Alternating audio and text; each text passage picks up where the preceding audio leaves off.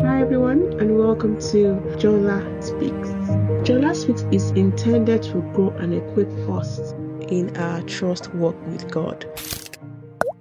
Hi everyone, welcome to another episode of Jola Speaks. I hope you are keeping well. I hope you're keeping safe. God is amazing. God is amazing. And I'm just thankful to God for everything, for humility, as we call it, in the various things that He has called us to be. And the strength to be humble as well. It's actually strength, but it's not easy. Today we're going to looking at humility is important. We're going to be looking at the life of Saul entering into the palace. So I'm going to be reading from chapter 16, verses 18 to 23, and I'm reading the NIV version, please. I'm just so used to saying these verses because I've gone through them a number of times, learning our lessons from them. So I read from verses 18, that's chapter 16 of 1 Samuel.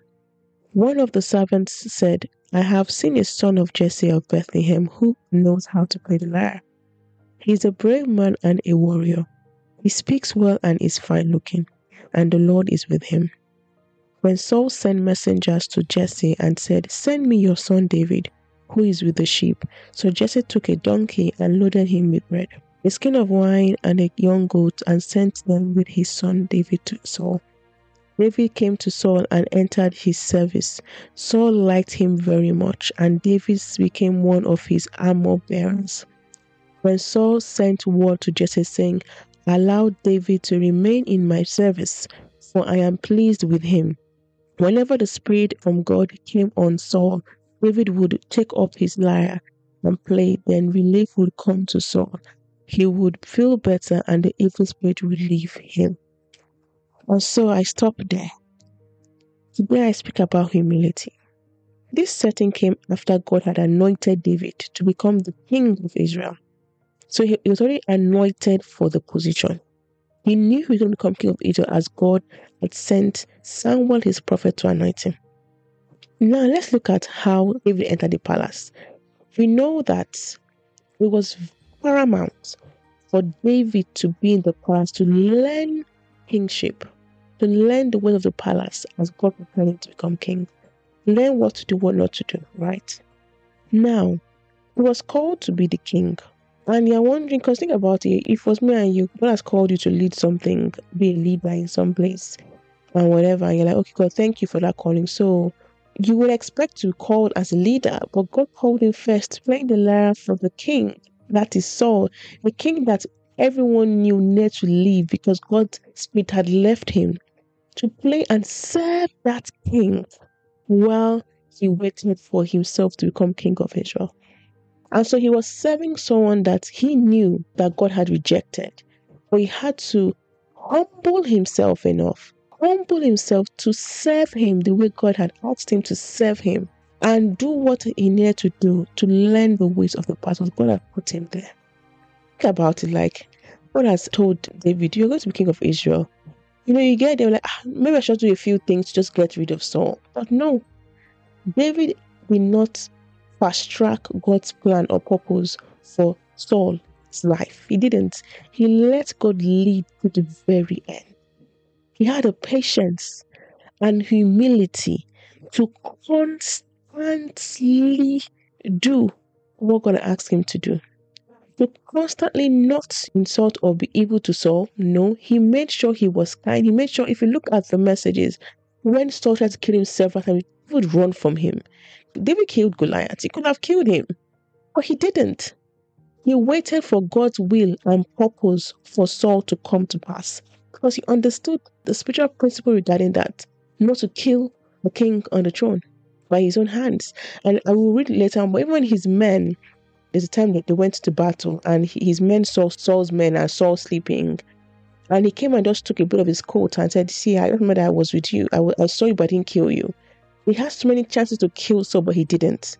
He waited for God's will to come to pass. That takes humility. That takes submission to God. And this is where we begin to see David's heart was submitted to God.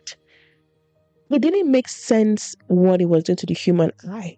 It didn't make sense why we even entered the palace to the human eye because they're wondering, why am I praying the lyre? Why can't he be in a position to just sit down and learn? No, the person I want is just to sit down and learn from the king. And when he dies or when he goes, I'll just continue the kingship as God has anointed me. But God used a very unconventional way for David, bringing him to the palace through playing the lyre. The whole purpose was to remain at the palace to learn what God has predestined him and asked him to learn. And so, patiently waiting, humble in every single thing, was so important for him to have all these learnings for a particular position. Obviously, Saul found out later what was happening, but at this moment, he was humble, doing what God had asked him to do and what had been sent to do. Not manipulating the process, not, trying to get him dead sooner. And, he had so much close proximity to Saul because, bear in mind, he was one playing for him when the evil spirits come upon him that makes him depressed and whatever it is that might affect him. So he will play for him there. So he has to be close proximity to him. He could have done it as he pleased, but he did not. He was humble and he waited for God's will and purpose to be done.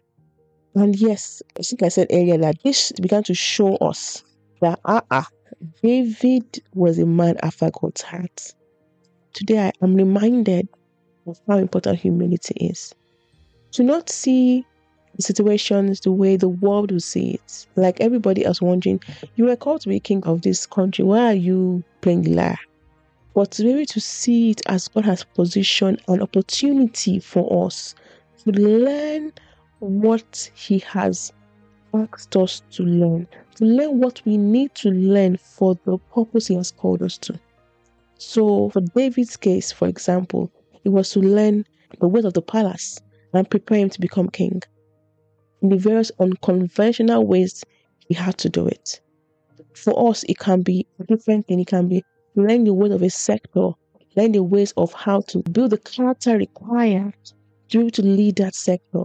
The nuances, the experiences, the thought processes, the mindset, everything required to build that person that will become the leader in the sector. Because you have to be there. David had to be in the palace. He had to be there. The same way Joseph had to be in the prison for Pharaoh's offenders. Because they had to be there to learn. Same way we do. So God help us see every opportunity that He has put in front of us, in what His intention for the opportunity is, and give us the strength to humble ourselves and do what God has called us to do. But thank you for listening to me today. It has indeed blessed me, and I'm sure it has blessed you too. So thank you for everything. Have a wonderful day. God bless you, and I love you. Bye.